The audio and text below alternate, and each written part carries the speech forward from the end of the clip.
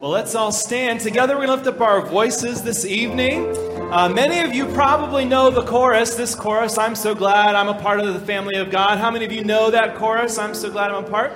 How many of you know the actual verses that go with this song? Yeah? Well, we're going to learn them tonight. We may sing that first verse twice, and then that way we know the... Yeah, we know the tune. But let's lift up our voices as we learn a new song this evening. I'm so glad I'm a part of the family of God. I'm so glad I'm a part of the family of God. I've been washed in the fountain, cleansed by His blood. Join heirs with Jesus as we travel this song. For I'm part of the family of God. Now here's the verse, ready? You will notice we say brother and sister around here.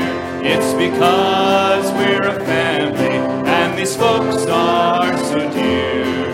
When one has a heartache, we all share the tears and rejoice in each victory in this family so dear. Let's go back and we'll do that verse again. Ready? Here we go. You will notice we say brother and sister around here. It's because we're a family and these folks are so near. When one has a heartache, we all share the tears and rejoice in each victory in this family so dear. I'm so glad I'm a part of the family of God. I've been washed in the fountain, cleansed by His blood. Join heirs with Jesus as we travel this sod. For I'm part of the family of God. Now here's verse 2. From the door of an orphanage to the house of the King, no longer an outcast, a new song I sing. From rags unto riches, from the weak to the strong. I'm not worthy to be here, but praise God I belong. I'm so glad I'm a part of the family of God. I've been washed in the fountain, cleansed by His blood. Join heirs with Jesus as we travel this sod. For I'm part of the family of God. Bind us together, Lord, bind us together with cords that cannot be broken. Bind us together, Lord, bind us together, Lord, bind us together with love. There is only one God, and there is only one King. There is only one body, and that is why we can sing. Bind us together, Lord, bind us with cords that cannot be broken. Bind us together, Lord, bind us together, Lord, bind us together with love.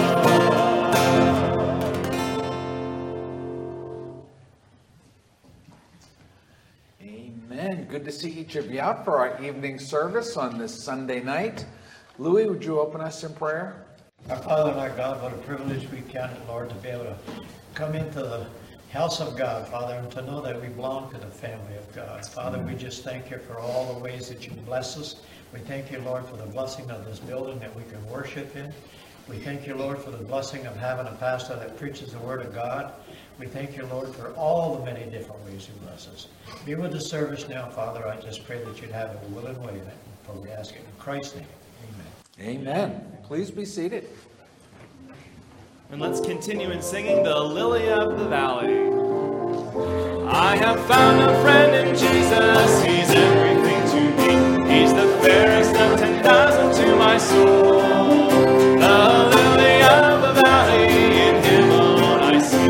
All I need to cleanse and make me fully whole. In sorrow, he's my comfort. In trouble, he's my stay.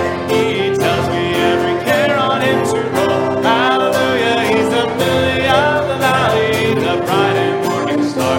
He's the fairest of 10,000 to my soul. He will never, never leave me, nor yet forsake me here, while I live by faith and do his blessed will. A wall of fire about me, I've nothing now to fear. With his manna he my hungry soul shall fill. Then sweep me up to glory to see his blessed face, where rivers of delight shall ever roll. Hallelujah, he's the lily of the valley, the bright and morning star. He's the fairest of 10,000 to my soul.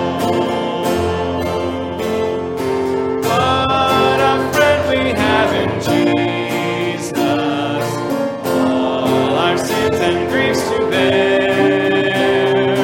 What a privilege to carry everything to God in prayer. Oh, what peace we often forfeit. Oh, what needless pain we bear. All because we do not carry everything to God in prayer.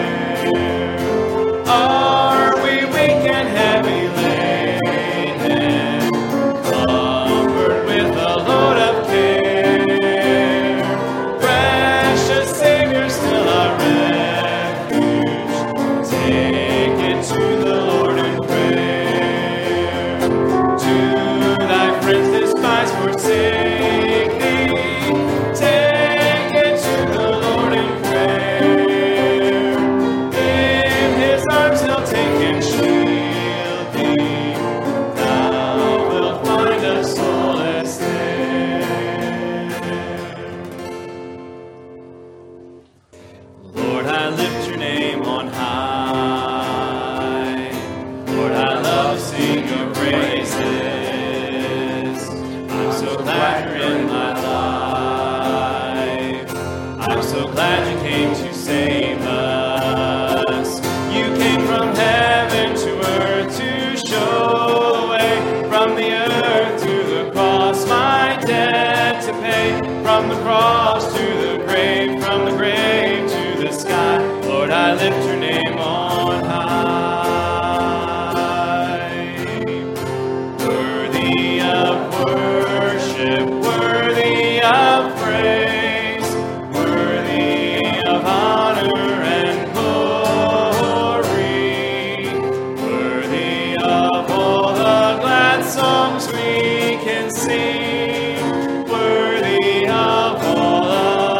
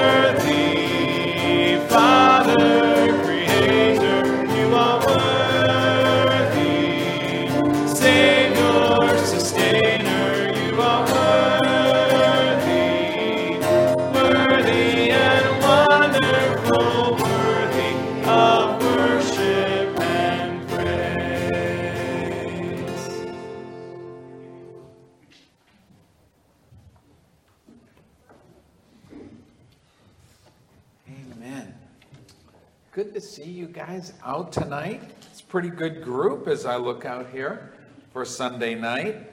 And we continue to see more folks come back. And this afternoon, as we had the Ark Preschool Kindergarten program, afterwards we did a little cookie reception down in the fellowship hall. And it was really great to see these young couples with their children visiting, chatting, seemed to be relaxed and enjoying a cookie one with another. It's just kind of nice to start seeing a little bit of normalcy among people socializing and chatting. And I just continue to pray that we see that return all the way through the summer and from here on out. Amen? Amen. I'd like you to turn with me, if you would, to 1 John chapter 4. 1 John chapter 4, and I'm going to read you verses 7 down through 21. It's quite a little block of scripture, but I want you to hear the whole context, and then within the middle of that, I'm going to highlight about 10 verses out of those verses. Title of my message tonight is Love Exposed. And what we are going to see in this text is the genuine love of God for all of us. And part of what triggered me to do this is I was recently talking to a person who I'd never met in my life, but I was talking to them through the internet. I had sold them something and I had to ship it to them. And in the course of the conversation, I always look for an opportunity to share the gospel. And so this individual, older gentleman, had bought this item from me. I can't remember, I think he lived in Michigan. And it kind of turned to, because my email is connected to me as Pastor Tim Taylor. And so he asked me, are you a pastor? I said, yeah, I am a pastor. Wouldn't call myself a pastor if I wasn't a pastor. But we communicated back and forth, and he told me, he says, oh yeah. He said, I've got this great Bible, and he sent me pictures of pages in the Bible, and we just went back and forth, and in the end of the conversation, he asked me, he said, what do you think I should read in this Bible that I got? And I point people like that to the Gospel of John and to 1 John. And the reason I do that is the Gospel of John is the unique of the four Gospels, giving to us a clear understanding of the deity of Jesus Christ and his passion, love, and sacrifice for all humankind. And then when you come to 1 John is just a great book about the love of God for all of us. And it just reminded me how much we need to remember. And as I communicated back and forth with that guy, it just stirred my heart. There's so many people who just don't understand how much God loves them. So tonight's message is to expose to us once again the precious love of our Lord for us. So if you'll look with me down at 1 John chapter 4, I'm going to pick it up at verse 7 and read right to the end of the chapter. Beloved, let us love one another, for love is of God, and everyone that loveth is born of God, and knoweth God. He that loveth not knoweth not God, for God is love. In this was manifested the love of God towards us, because that God sent his only begotten Son into the world, that we might live through him. Herein is love, not that we loved God, but that he loved us, and sent his Son to be the propitiation for our sins. Beloved, if God so loved us, we ought also to love one another. No man hath seen God at any time. If we love one another, God dwelleth in us, and his love is perfected in us. Hereby know we that we dwell in him, and he in us, because he hath given us of his Spirit. And we have seen and do testify that the Father sent the Son to be the Savior of the world. Whosoever shall confess that Jesus is the Son of God, God dwelleth in him, and he in God. And we have known and believed the love that God hath to us. God is love. And he that dwelleth in love dwelleth in God, and God in him.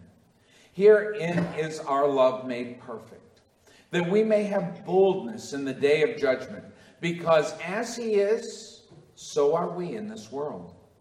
There is no fear in love, but perfect love casteth out fear, because fear hath torment. He that feareth is not made perfect in love. We love him because he first loved us.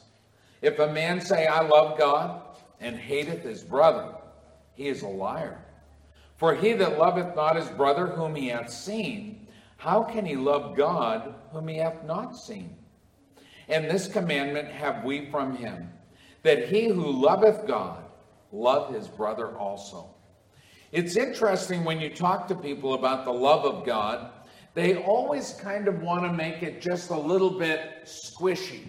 They want to make it where God, he just overlooks everything because he just loves us all. Kind of like a parent who spoils their little toddler. They let him get away with murder.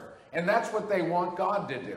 They want God to just let everybody do everything because he just loves everybody. But that's not really the love of God that we find in the New Testament. We find the love of God for us to be a motivational and sacrificial love. It's not a love that just looks out in this squishy way and says, I love everybody, you do what you want to do, and I'm just going to bask in the glow of my love for you. That's not how it is with God. In fact, God looks down and he absolutely understands our shortcomings. So much that because he does love us, he paid the price for those shortcomings, for those sins. And as we come to this book, 1 John, and as we come to this particular text, we find him link these things all together so that we understand God's love for us, his sacrifice because of that love for us, and that bond he creates with us because of that sacrifice and love for us. So I want to pick it up in verse 9.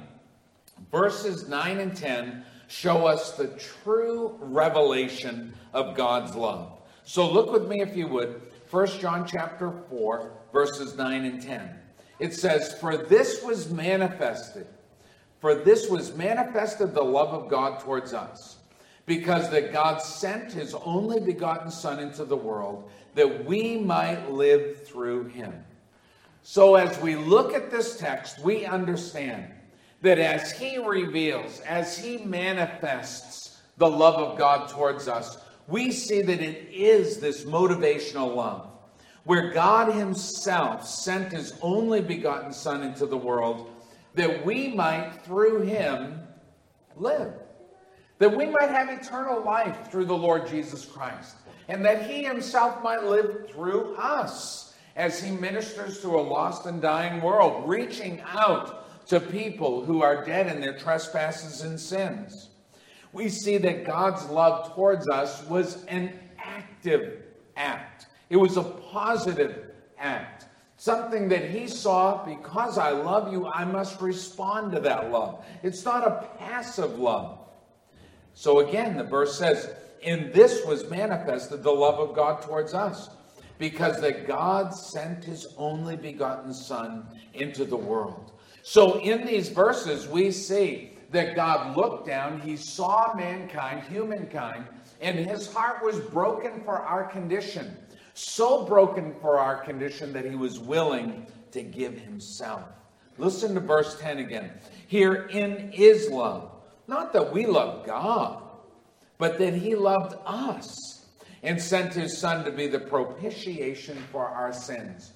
That word propitiation is an old English word, not often used nowadays, and it simply means the act of appeasing. So it means God sent his only Son to die for your sins and my sins. Why? So that it might appease God concerning your sin and my sin. Because our sin offends God. But he still loves us. That's the amazing thing. And that's what he's saying in verse 10. Herein is love. Not that we love God. Because sometimes we can get a little bit puffed up and think to ourselves, well, we're the people who love God. Well, you are. But that's not the definition of spiritual love. The real definition of spiritual love is that God loves us. You see, he's lovable. We're not all that lovable. Now, you might think you're lovable, and you might think to yourself, well, yeah, no, I'm a little cushy. I'm lovable. But the problem is our sins make pretty sharp edges in our relationship with God. It separates us from God. Our sin is a separator. But God still loves us even with all those sharp edges. Even with all that separation, God loves us. So he tells us, he says, that is the definition, that is the expression of true spiritual love. Not our love for him. Naturally, we should love him. He's our creator. He's the one who is our provider. He's the one who sustains us. He's our sustainer. Everything that is good we get from him. It should be natural for us to love God. But the reality is, it's not a natural thing for God to love us. He loves us in spite of us. We are created by him, but our sin is a rebellion against him. So he reminds us, herein is love, not that we love God, but that he loved us and sent his Son to be that propitiation, to be that appeasing for our sins. The scriptures teach us there is no remission of sin. There is no removal of sin without the shedding of blood. And Christ, God in the flesh, was willing to do that because he loved us so much. When you come down to verses 14 through 17 in our text, we see the second thing I want you to see about love exposed. God's love exposed to all of us in our lives and to a lost and dying world. Look with me at verses 14 through 17, because I want you to see love made perfect. He says, for we have seen and do testify that the Father sent the Son to be the Savior of the world.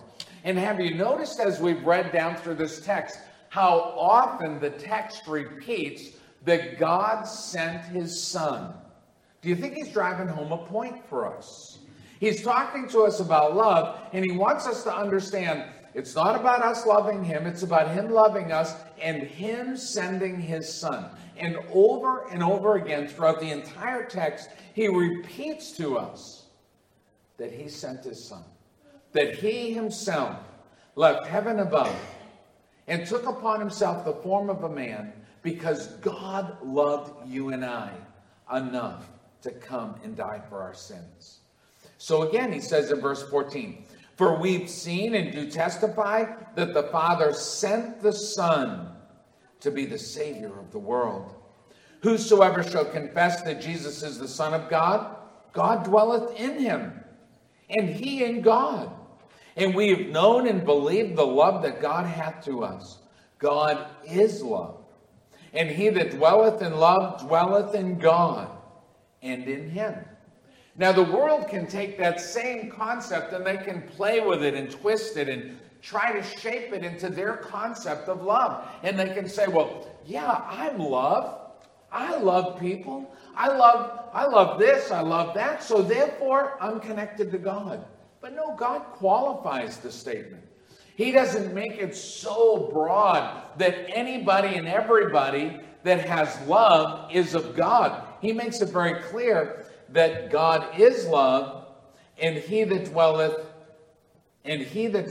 in love dwelleth in God, and God in him. And that connection, as we saw in the previous verse, is all the Son of God. God sent his Son. Through his Son, he connects to us. And that connection in us and through us makes us people who are loved and who love. It's a link. It's a circle brought together, all by that motivated, action-filled love that God has for you and I.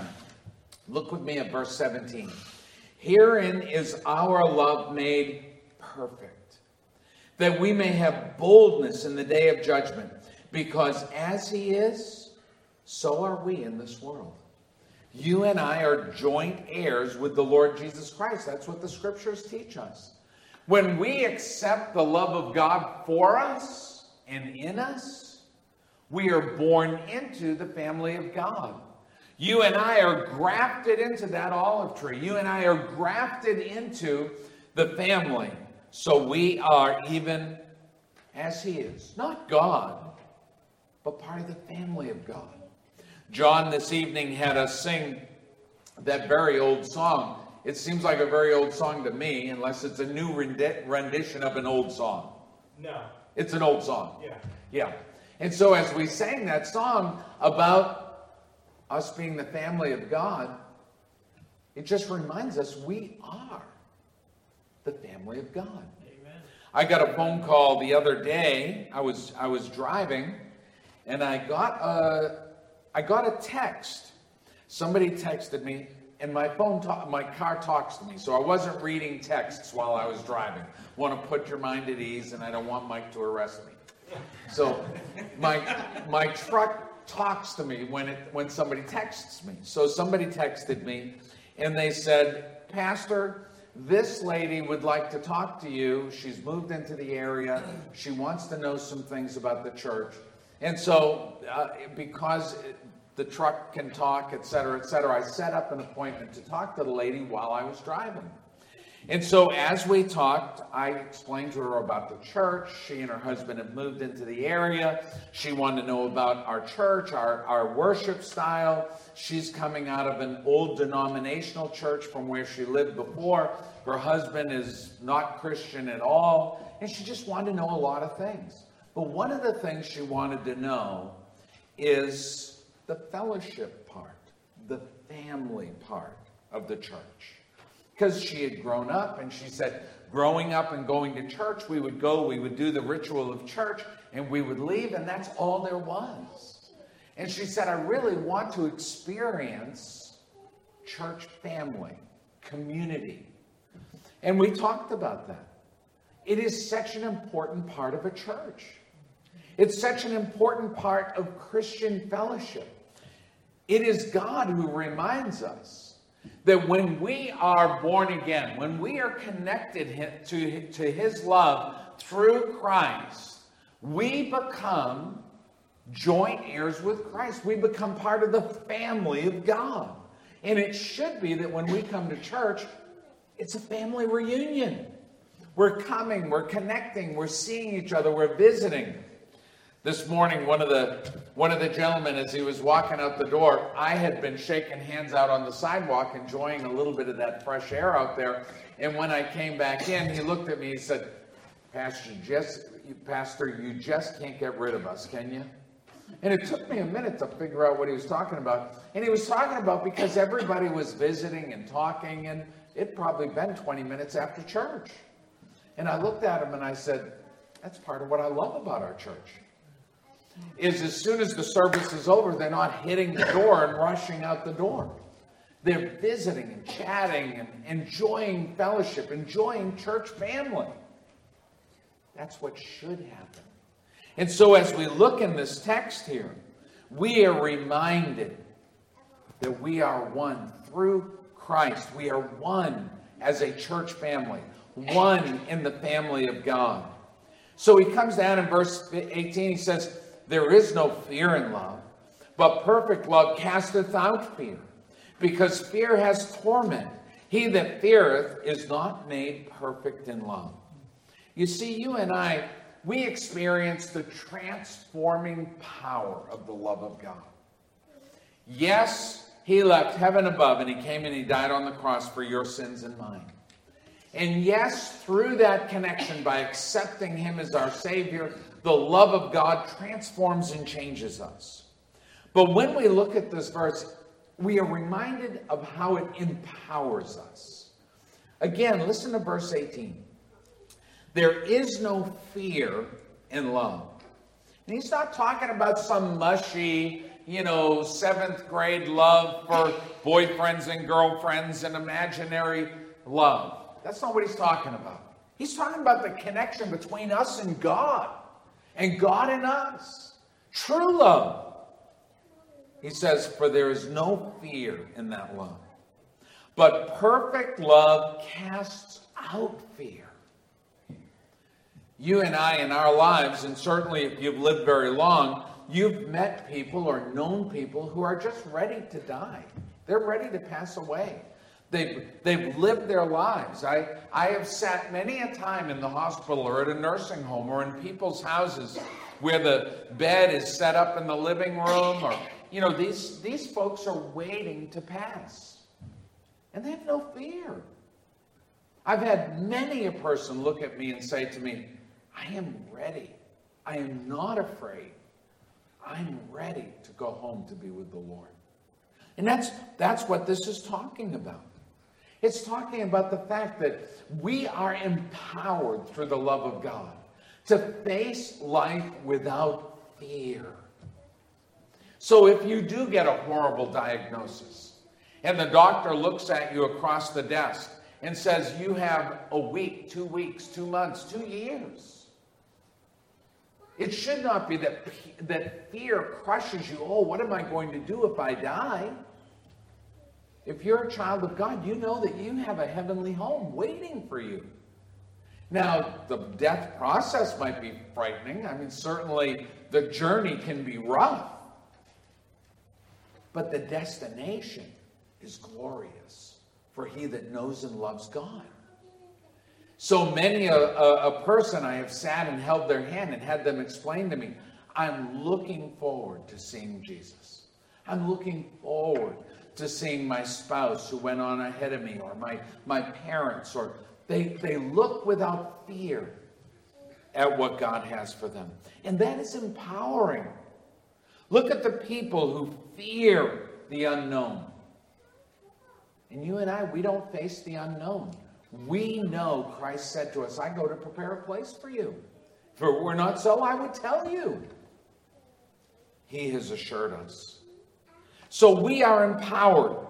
We are empowered to fear no more, but to face life's unexpected things, whatever they may be, without fear. And to know that as I go through whatever journey lays ahead, in the end, I am at peace with my Lord. He comes down into verses 19, 20, and 21. And here we find the kindred spirit of love. He says, we love him because he first loved us. You remember before he says, now love is not you loving God. Love is God loving you. And now he reminds us. He says, in fact, your love for him is because he did love you. Amen. So he says, we love him because he first loved us. And that's it.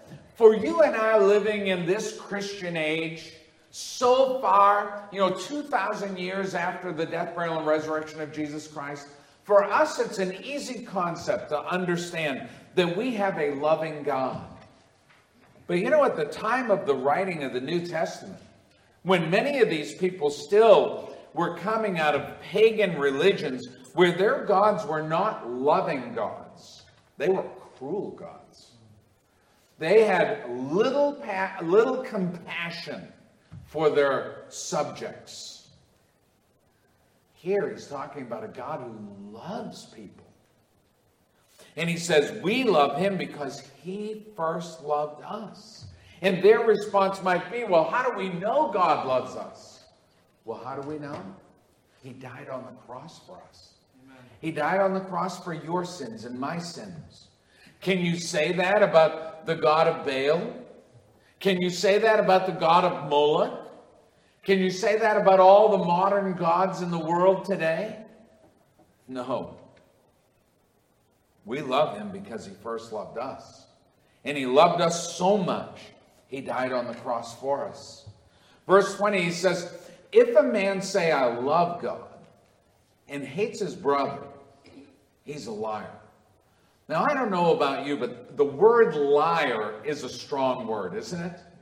You don't toss the word liar around easily. I want to hope you don't.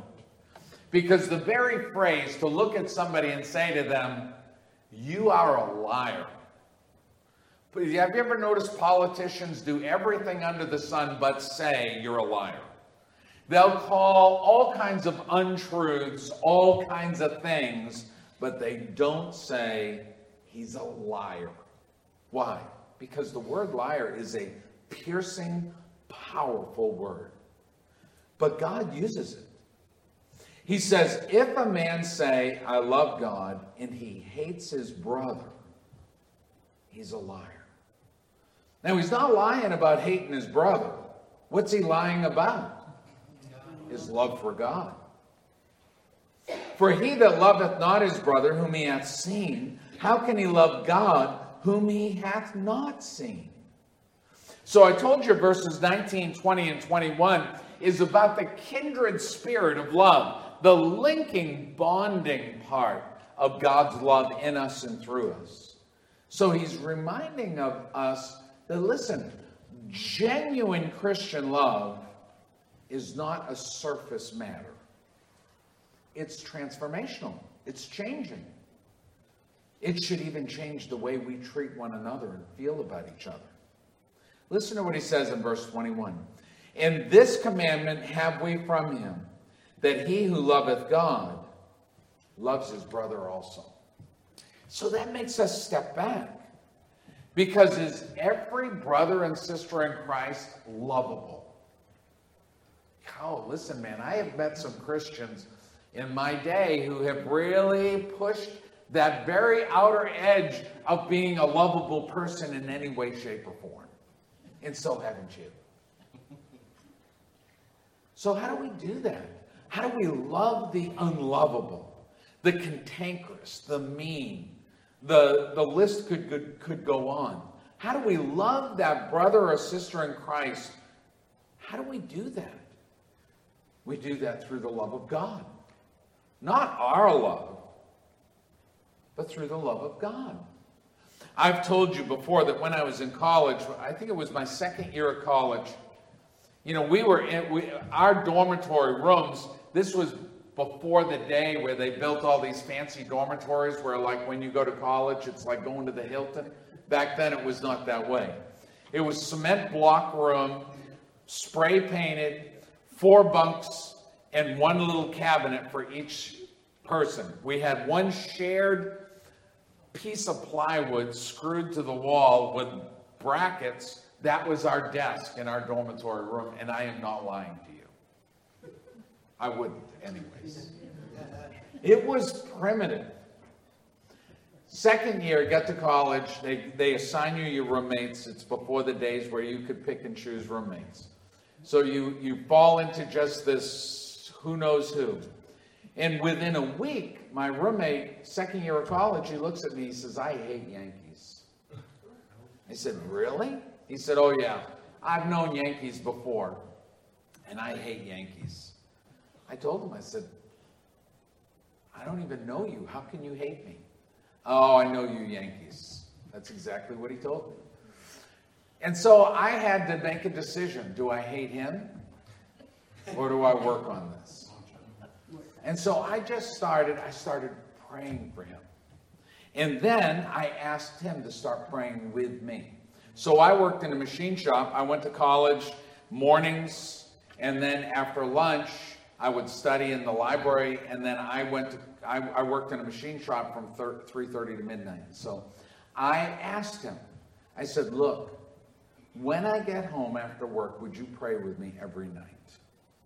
And he said, oh, it's really late at night.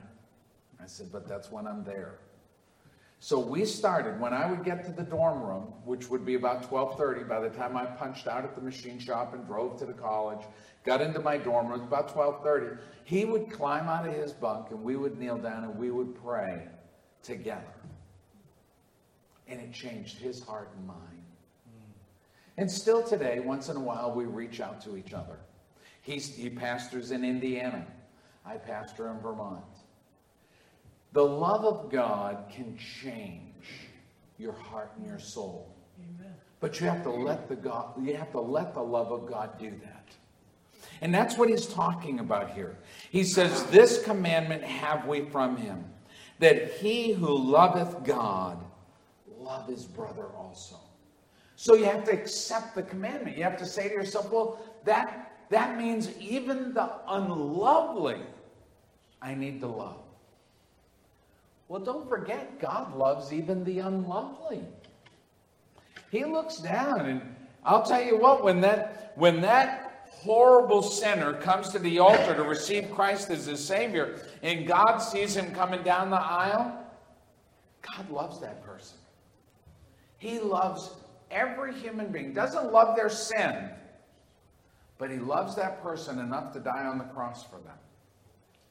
So when he asks us to love, he's not asking any more of us than he himself is willing to do. You might say, well, Pastor, you know what? It's one thing for you to love an old college roommate and pray together and to care about one another and pray for one another. But I'm telling you what, you're not married to the person I'm married to. It's really tough to marry. It's really hard to love that person. Well, it might be. But God loves them. And what brother or sister do you have that's any closer than that person who you live with, that you chose? So even in tough marriages, I challenge people. You start praying together. You start praying together. Ask God to change your heart and your soul. Ask God to work in that tough area. Maybe you work with somebody who, you think to yourself, there's no way on earth I can pray for this person. Then you pray for God to help you to pray. Because he can do that too. He can soften in your heart that which you can't even imagine. Because God loves them. So much he died on the cross for them. So when we look at this text, it simply reminds us that we as individuals are loved. And because we're loved, God calls us to love. So whether you're doing business with somebody on the phone, and some of you do, look for that little opportunity to share the gospel. And I tell you these things because I want you to know I really do practice this. It's not make-believe for me. Sandra Joe this morning, David came and talked about having families come into young people come into your home for a high school year. And so as he was leaving, he pulled Sandra Joe aside and he said, I go to a lot of churches. And he said, this is the only church where your pastor just welcomes me and makes me feel welcome. Now, he doesn't attend church. I'd love to see him come and attend church. But why is that? It's because truly, as Christians, it should be that way. Amen. It should be natural. It shouldn't be forced. We should love people, even people who aren't like us. We should love them enough to pray for them, to care about them. It should be natural. Your job, your community, your family, it should be that they see the love of God in you and through you. That's what this text is talking about. Even if they're on the phone, even if you're flying with them on an airplane or working across an office, it should be that you can show the love of God in your heart and life. You just have to choose. You have to choose. It's easy to be a crank, isn't it? Just to be cranky. Isn't it? No, Doris says it's not easy for her. And I have to admit, Doris is a sweetheart. It would be hard. But I've seen you get cranked, Doris. I have seen you get cranked. That's why I try not to let it show. It's easy to go ahead and be a crank. It's hard to choose to let the love of God live through us. Whether in your marriage, dealing with difficult children, dealing with difficult parents, dealing with difficult community people, we have to show the love of God. Amen? Amen. We're commanded to love our brother. Let's have a word of prayer and we'll be dismissed. Thanks so much for coming out tonight. Father in heaven, I pray that you help us to take this text. Help us to be more than hearers, but doers. Lord, I pray that you would help us to be changed, transformed. We are your children. We're joint heirs with Christ. We are part of the family. Lord, help us to live like it. Help us to lay aside all the bitterness, all the anger, all the preconceived judgment that we might have towards others. And help us to reach out with Christian love, to pray for, to minister to care about. It's what you've called us to do. And Lord, you've not asked us to do anything that you yourself does not do. We just ask for your power. In all our frailty, in all our weakness, help us to do what you've commanded us to do. In Christ's name we pray. Amen. Amen. Thanks for coming out.